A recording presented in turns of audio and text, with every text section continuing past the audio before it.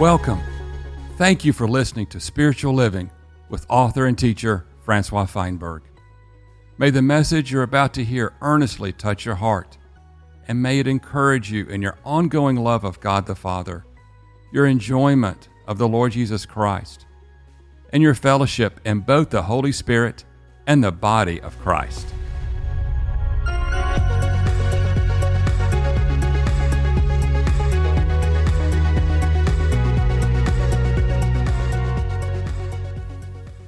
In Romans chapter 8 and verse 9, Paul draws a clear line as to whether the Spirit of God is in a person or not. It reads as follows, "But you are not in the flesh, but in the Spirit, if indeed the Spirit of God dwells in you. Yet if anyone does not have the Spirit of Christ, he is not of him." This issue of Christ in a man or in a woman is the greatest revelation of the New Testament economy of God. It is something that was a mystery in the ages past, but has been revealed particularly in Christ and through the Apostle Paul, that God does not dwell in temples anymore, but His desire is to dwell within a man. And so Paul speaks here in Romans 8 that, the Spirit of God can dwell in you. The Spirit of Christ, Christ Himself, can actually dwell inside of a person. But he is very clear and rather bold and rather frank. And there's no ambiguity here. Either Christ is in you or He is not. Either you are filled with the Holy Spirit, that is, He indwells you, or you are not filled and not indwelled by the Holy Spirit. Many of us make this whole issue of Christ in me an issue of feeling. But Paul does not explain here in Romans 8 that it's got anything to do with the feelings of a man. This is the truth, as Christ spoke it in John 14 and 15 and 16.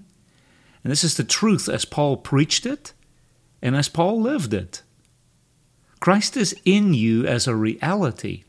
Christ is in you by faith. But is He in you? That's the issue that we will discuss today. Is Christ in you or not?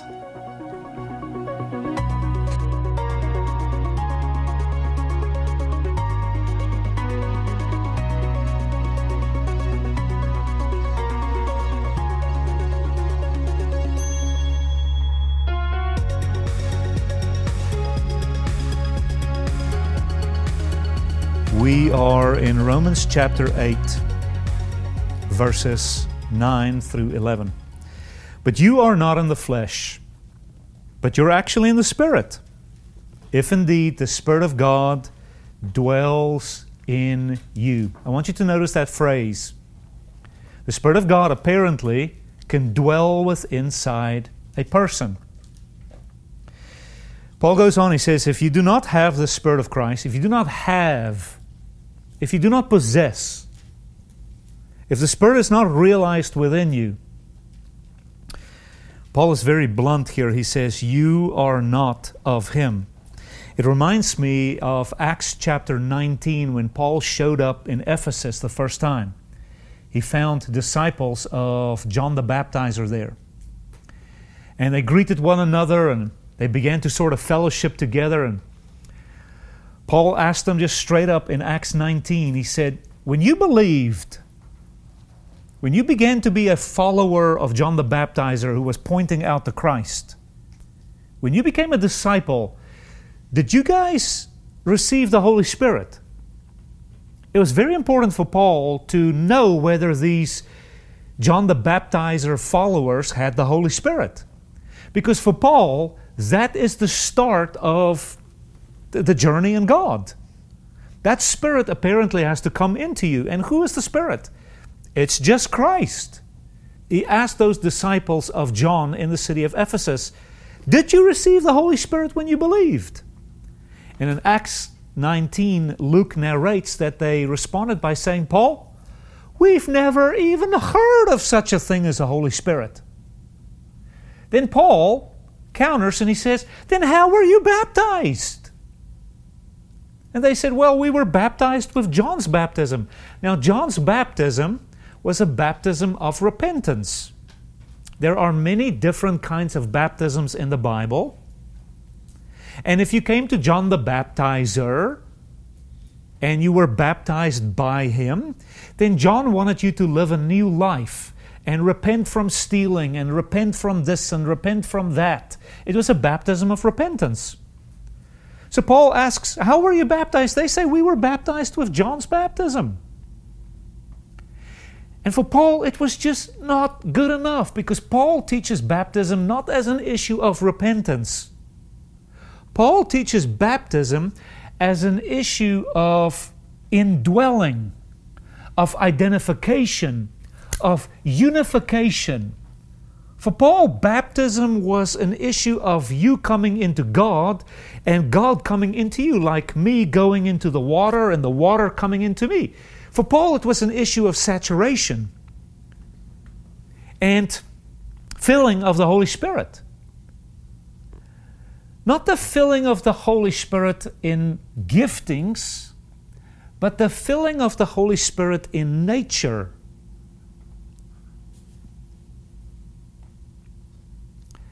So he asks them, did you receive the Holy Spirit? It's the same here in Romans chapter 8. If indeed the Spirit of God dwells within you. It's not whether you have giftings. That's an addition. That we get as we begin to walk in Spirit, as we minister and as we function with Christ on this earth. Then the Holy Spirit begins to gift you with this, that, and the other gifting. That's not being Spirit-filled. Speaking in tongues is not an indication that you're Spirit-filled. Speaking in tongues is a gifting of God. Paul is asking, are you Spirit-filled? As in, did you receive the nature of God into you? If we can use the example of an acorn thrown into the heart of the earth, there will never be an oak tree if the seed is not planted into the womb of the earth. If I take an acorn seed, beloved, in that seed is all the power for a mighty oak tree. Within that acorn seed are billions and billions and billions of acorns. I just can't see it just yet, but the power of it is latent within that acorn. So I can bring that acorn to you here and point it out to you and say, wow, look at this potentially mighty oak tree. And I can put that acorn here on the table. And yes, that acorn has power, but it is sown into the wrong womb. That acorn belongs in the dirt. That's the womb for that acorn. As long as the acorn stays on this table, no oak tree will ever grow in this room. Ever. God is the powerful acorn. God is the one with the potential for fruit and reproduction. But if God is not sown into me, the womb of God, so to speak, and just follow the metaphor, I am the recipient of the seed of God. If God's Spirit is not sown into me, if I keep blocking Him and resisting Him, and Christ is not coming into me by His Spirit, there is no way that I will ever grow up to be godly, pure, holy, Christ-like, nor will I ever manifest God, change into glory, and bear spiritual fruit. It is the same with a woman. If the seed does not come into her, she will never bear a child. Even with Christ's birth, Mary had to conceive. That principle of a seed coming into a womb is a God principle. And so when God even had to bring His man, His Son, into mankind, He did it through the process of the Spirit coming into Mary to produce the image of God on earth. So Paul asks those folk, they say, we don't even know of such a thing. He rebaptizes them, and he makes sure that your baptism is not to be a follower of John the Baptizer. Your baptism is not just an issue of saying you're sorry. This baptism is in Father, in Son, and in Holy Ghost. Baptism is a link. It's a connection. You're being yoked to Almighty God, the triune God. We are done being followers of John the Baptizer. And so he says to the Romans here, you're not in the flesh. You're no longer yoked to the flesh. You don't have an obligation to the flesh. If indeed the Spirit of God is in you, is He in you? So he says, if He's not, then you're not of Him. It's rather blunt, but this is just where Paul draws the line. Either God is in you or He is not. Then he goes on in verse 10, he says, but if Christ is in you, circle that phrase. In verse 9, He dwells within you. In verse 10, He is within you. He says, even though your body is dead because of sin, the Spirit is life because of righteousness. Just notice the phrase, if Christ is in you, things are going to happen. In verse 11 he says, if the Spirit of the one who raised Jesus from the dead dwells in you. There he says it again, back to back to back, in 3 verses. And this is very unique to Paul's ministry. So let me take a quick rabbit trail, and let's go to the book of Colossians. But a rabbit trail first. All throughout the Old Testament, there are these types and shadows of God's New Testament economy. All the men in the Old Testament and women to some extent are prophetic pictures of Christ. Many of the things that they said are prophetic of Christ. Many of the things that they did, and let's say the sacrifices and all the ordinances that they kept are much of it, if not all of it, are types and shadows of Christ. In the Old Testament, they predicted Christ's birth. In the Old Testament, they predicted Christ's kingship, His suffering. They predicted a new heavens and a new earth. The Old Testament is so rich with imagery of Christ and the imagery of the New Testament economy, this new creation that's coming. But not once in the Old Testament is it prophesied that God will come into a man. They didn't have that revelation. The common understanding was that God is kind of like a mantle, like a cloak, if you will. And God comes upon a person. We even have that in Jesus' baptism. The Spirit comes upon Christ. He comes upon a priest or upon a prophet, or He comes upon a king. And there was always the anointing, which was in a way the Old Testament baptism, so to speak. That anointing was a kind of a consecration. And here in the New Testament, we have a kind of a consecration, and that is water baptism. So all throughout the Old Testament, as rich and as prophetic as the Old Testament is, it never prophesies or hints at this thing that God and the man is going to become one. Paul calls it a mystery that has been hidden throughout all of the ages and generations. So yes, they saw the end of the age. They saw the new heavens and the new earth, the new Jerusalem, if you will. They saw the restoration of all things. They saw the judgment. But no prophet ever saw that God could become a man. That's why when Christ actually became a man, that is when God took on flesh, it was very, very hard for people to wrap their mind around that thing. How can God come into my world? See, I'm supposed to serve God. God dwells in the heavens, right? So I do things for Him. This is what religion is about. And even He gave us a law. And He gave us a tabernacle so we can approach Him. It's all about me coming to God. Then God throws a curveball. And He says, wait a minute. I'm going to come and live with you and be Emmanuel, God with you down there. And so everything changes when God comes into that little girl called Miriam.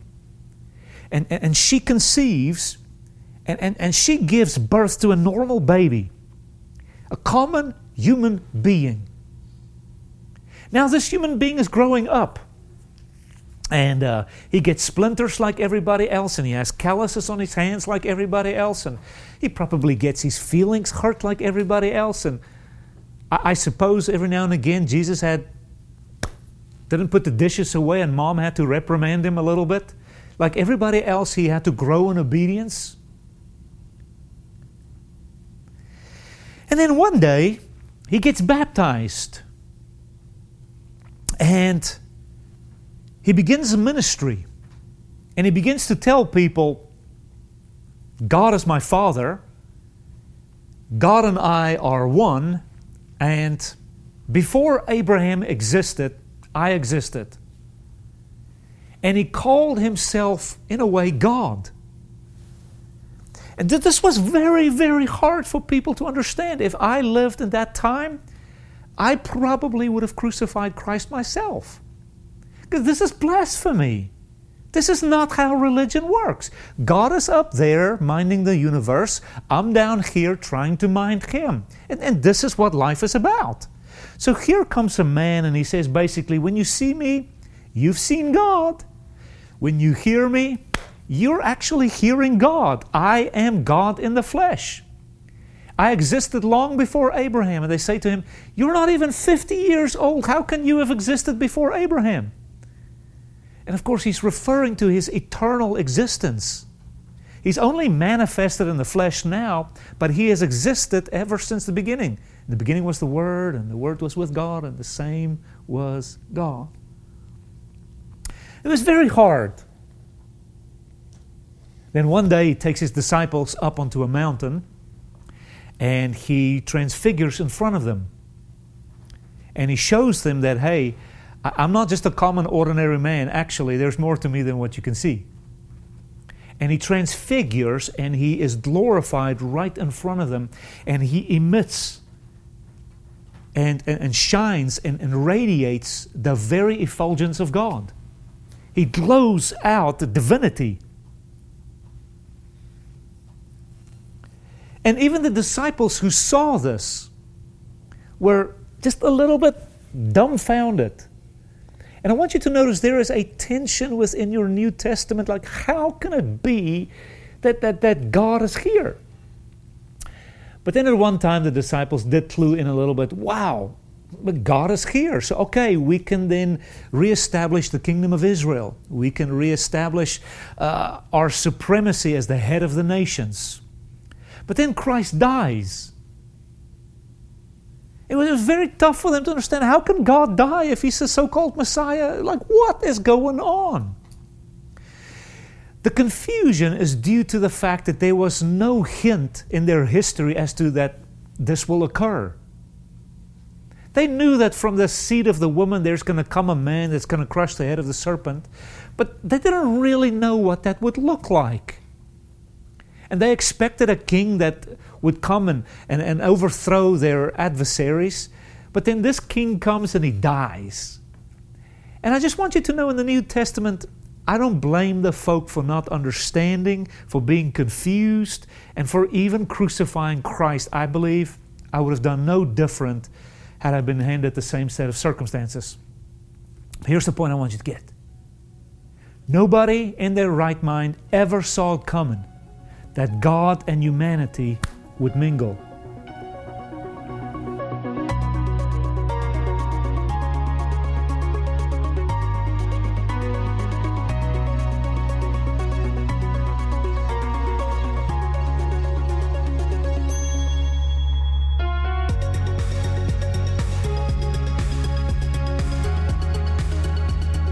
Christ rises from the dead eventually, and then He breathes His Spirit into them on the day of resurrection. When Christ breathed His Spirit into them, this is what Paul is talking about in Romans chapter 8. If Christ is in you, and He can dwell within you. So that began only in John chapter 20 on the day of resurrection. So Christ mingled Himself with flesh and blood. And Christ had prophesied a little bit that I will be with you and I will be in you and I'm coming back to you in spirit. Okay. In the early years of Christianity, in those very, very initial days, they did not preach a lot about Christ in you. That concept was still very, I guess, foreign and alien and strange to the disciples, even though they had partaken of the Holy Spirit that came into them, and then the Holy Spirit also came upon them on the day of Pentecost.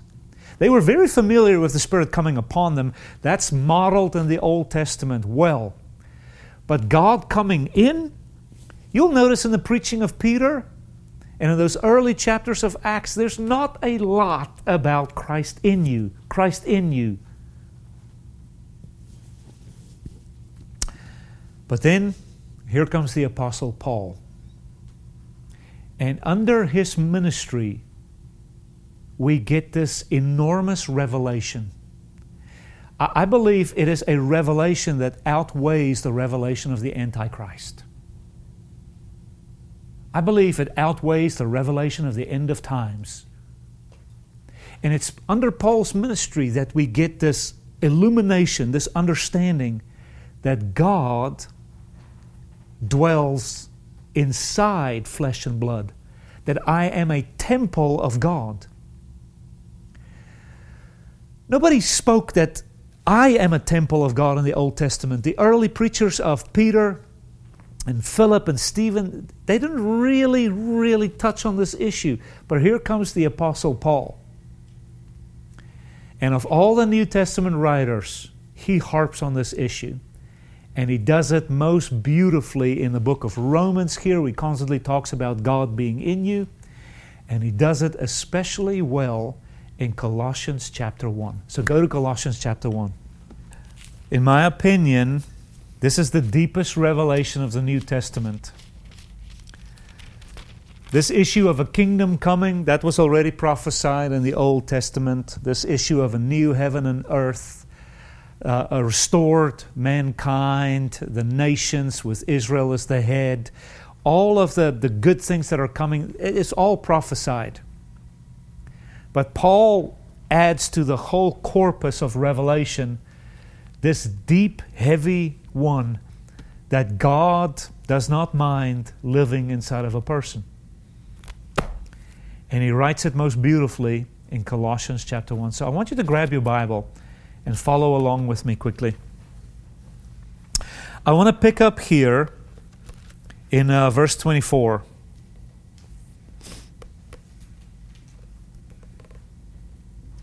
I rejoice in my sufferings on your behalf, and I fill up in my body that part which is lacking in the afflictions of Christ, in my flesh for the sake of the body of Christ, which is the church. That sentence alone has weight and glory and revelation to it that's quite meaningful. Paul so identified with Christ that he wanted to give even his own body to suffer with Christ's body that suffered so that the rest of the church can be built up. Paul understood that out of Christ's suffering body came the church. Out of Christ's wounds, out of Christ's cross comes the birth of the church. And Paul is saying, hey, if he suffered for the building of the church, then I want to suffer with him. If he bled, I want to bleed. If he was whipped and if he was beaten and if he was stabbed and persecuted, then I don't mind fellowshipping in his suffering if indeed it can contribute to the building of the church. It's an amazing mindset that Paul has here. So he says, he speaks here of the body of Christ, that I am a minister according to the stewardship of God. So God entrusted a ministry to the apostle. Now you have to follow carefully Paul's description of his ministry. So he says, I want to be a part of building up the church. And I want to be a part of this ecclesia. And he says, oh, by the way, God entrusted to me this responsibility. He entrusted to me this, your Bible may use the word stewardship. And it's actually a technical term where in Paul's day a landowner would hire a steward to run his entire household. If you were a wealthy landowner, you did not manage all the people yourself.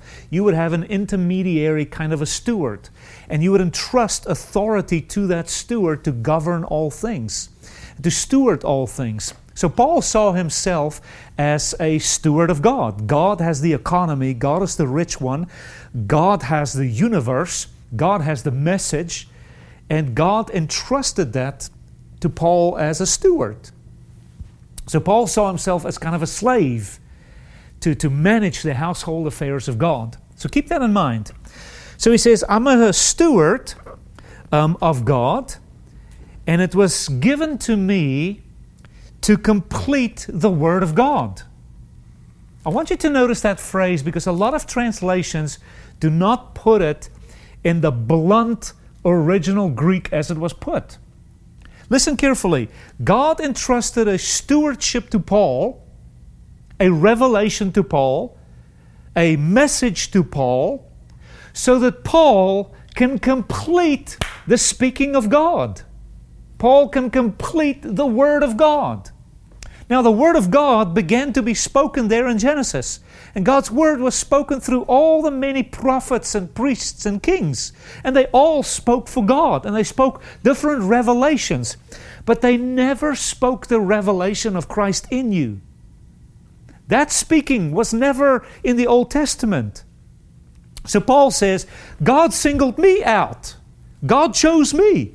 And He gave me a responsibility so that I can complete the speaking of God. Guys, this is amazing. According to Paul, his ministry put a period behind the revelation of God. Paul is basically saying, I am putting a bookend on the revelation of God. After this, there's no more revelation needed. So he's about to hit you with this revelation, and it's the revelation of Christ inside of a person. So again, listen carefully. This thing of God inside of a man was never hinted at, never prophesied at. So the Word of God, the speaking of God, had a lack. Here comes Christ, and He speaks the Word of God. But Christ did not go into all of the world to speak this message. You'll notice here, even in Colossians, the previous verse, Paul says, I went into all of the world, and to every creature under heaven, I'm speaking this revelation. I'm a steward that's managing the message of my master. And I love the boldness of this man, where he says, basically, under my ministry, the revelation of God comes to a complete stop. There's nothing more you need to know about God. I complete the speaking of God. So, beloved, we don't need to come up with another revelation. We don't need to come up with a fresh message. I believe Paul puts the cherry on the cake. Jesus began to speak about Christ in you there in John chapter 14, 15, 16, and 17. Jesus spoke about it. But Paul will really go after this. That economy of God to come inside of a man was given to the Apostle Paul. Here, Paul, you steward this.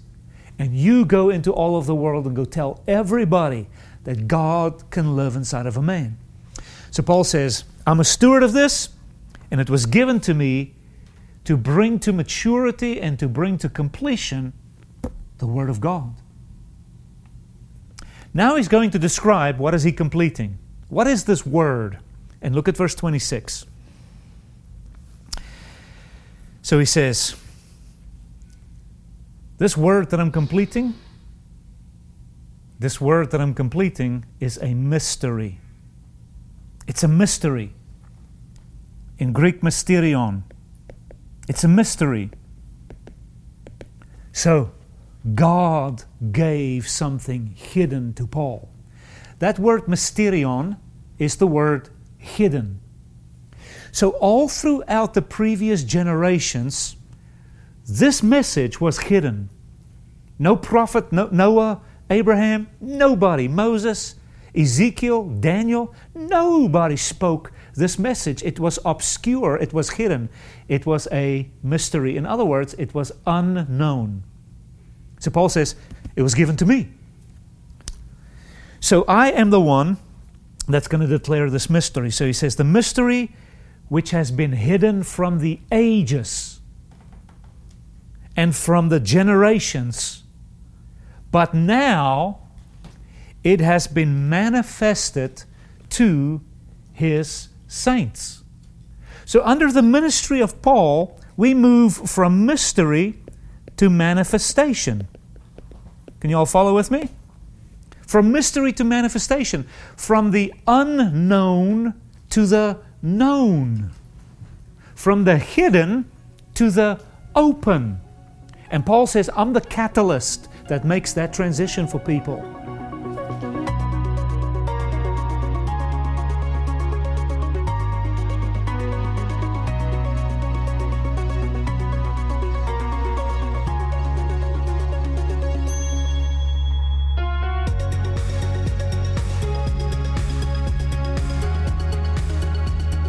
The Gnostics had big problems with this God in you stuff, because the Gnostics really went to town on this issue that God, the divine, cannot live within flesh and blood.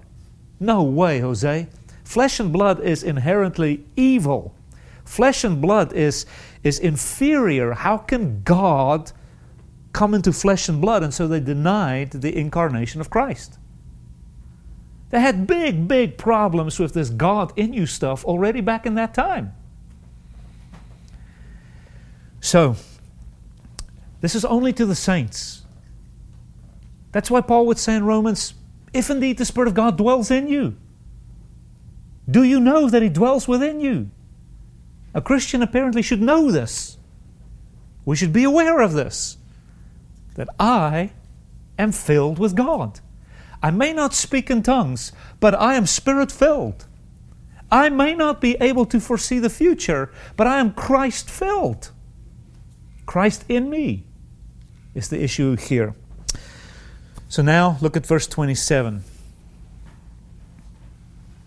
This manifestation God willed to make known. You know, in previous generations, God did not will to make it known, but now God is willing to make this known. And what is He willing to make known? What are the riches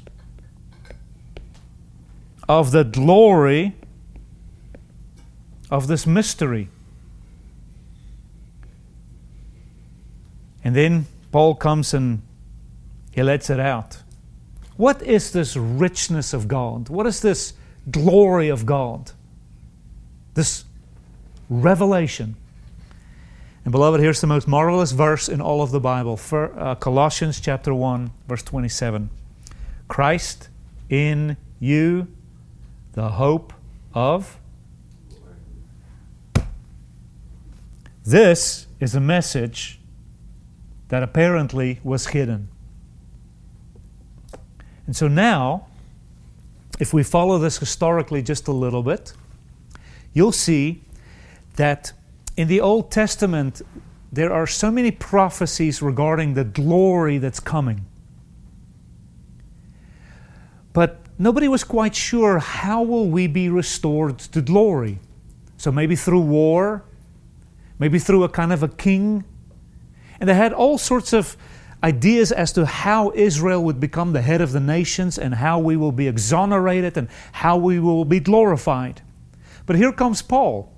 And he adds to this whole corpus of prophecy. He says, no, war is not going to glorify you. Judaism is not going to glorify you. The sacrifices is not going to glorify you. The law is not going to glorify you. So many things were proposed in the Old Testament that will glorify you. What does glorifying you means? It's to be God-like, God-infused.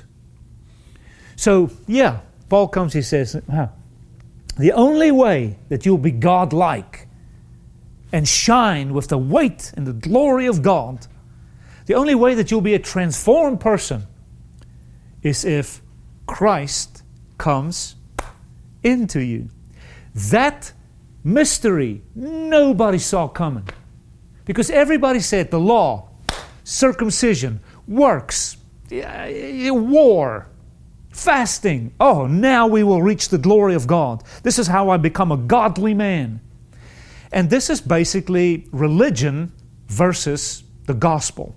Religion proposes so many things, even good things, that you and I can do to become godlike, to shine and emanate with the glory of God. Paul says, no, wait. The only way that you will shine out the glory of God and be godly and overcome and break through is if Christ is in you. He is the only hope that you have to be glorified. This mystery nobody knew. This was hidden from everyone. No wonder they were caught up in religious legalism. And the Pharisee added some 2,000 rules and regulations to the law of God to be glorified, to show forth holiness, and to arrive at a level of godliness. And Jesus called them sons of the devil. For all their trying, for all their religion, the only place they ever arrived at was to be children of the devil. So legalism gets you nowhere. Paul comes, he says, wait. God has entrusted to me a message. And with this message, I complete the revelation of God. And what is it? Christ in you, the hope of... Come on, people. And he says, by the way, there's richness to this Christ. There's richness to this glory in you. Christ is not cheap within you. Christ is not shallow within you. Christ is not small within you. Christ is not limited within you. Christ in you, there is a richness to this indwelling Lord. There is substance to this indwelling Lord. And Paul says, hey, this is whom we proclaim. Look now at verses 28, which, by the way, is the foundation verse for Legacy's mission. Verse 28 says, we announce this Christ. You know, this Christ in you, that's the hope of glory. We announce Him. I don't announce John the Baptizer. I don't announce Moses. I do not announce Judaism. I don't announce the law. I don't announce asceticism or legalism. I announce Jesus the Christ. And that's our mission here at Legacy. Whom do we announce? We announce Jesus. And notice Paul says in verse 28, we admonish every man. We correct every man. We rebuke. We warn. We plead with people. We try to stir people for this Christ in them. We announce Christ. We admonish people. And then look at verse 28. We teach people. Every single person that's willing to listen will tell them about Christ in them, Christ in them, Christ in them. And he says we want to do this in all wisdom. Of course, the wisdom that comes from God. And then he says, verse 28, so that we can present every man full grown in Christ. Well, that was Paul's ministry agenda. And beloved, welcome to my ministry agenda. To announce Christ in you. And I've had so many people over the years that say, I have never heard that Christ lives inside of me. I've always learned that I give my heart to Him and I try to please Him. And then I come to Legacy and y'all tell me Christ is here in me now. I'm like, yay! You need no more revelation after this. This completes the Word of God for you.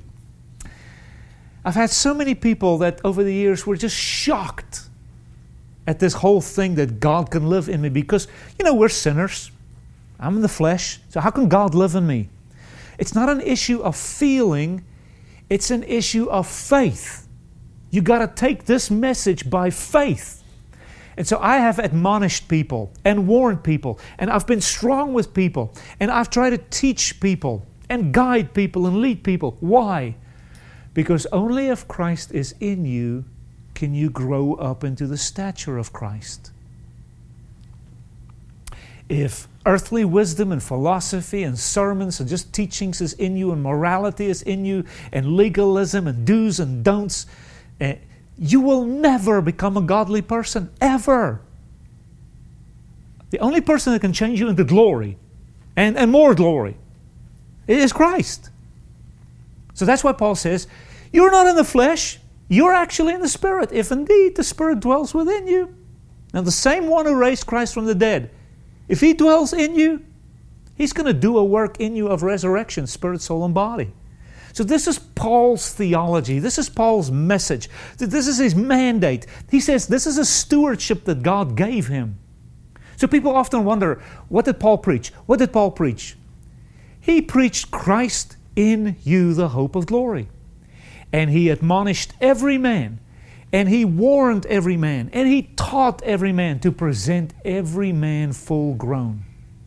So I have not given you guys a lot of legalistic things, do this or don't do that. It will never work. A filter on your computer will never work. Cutting your eyes out will never work.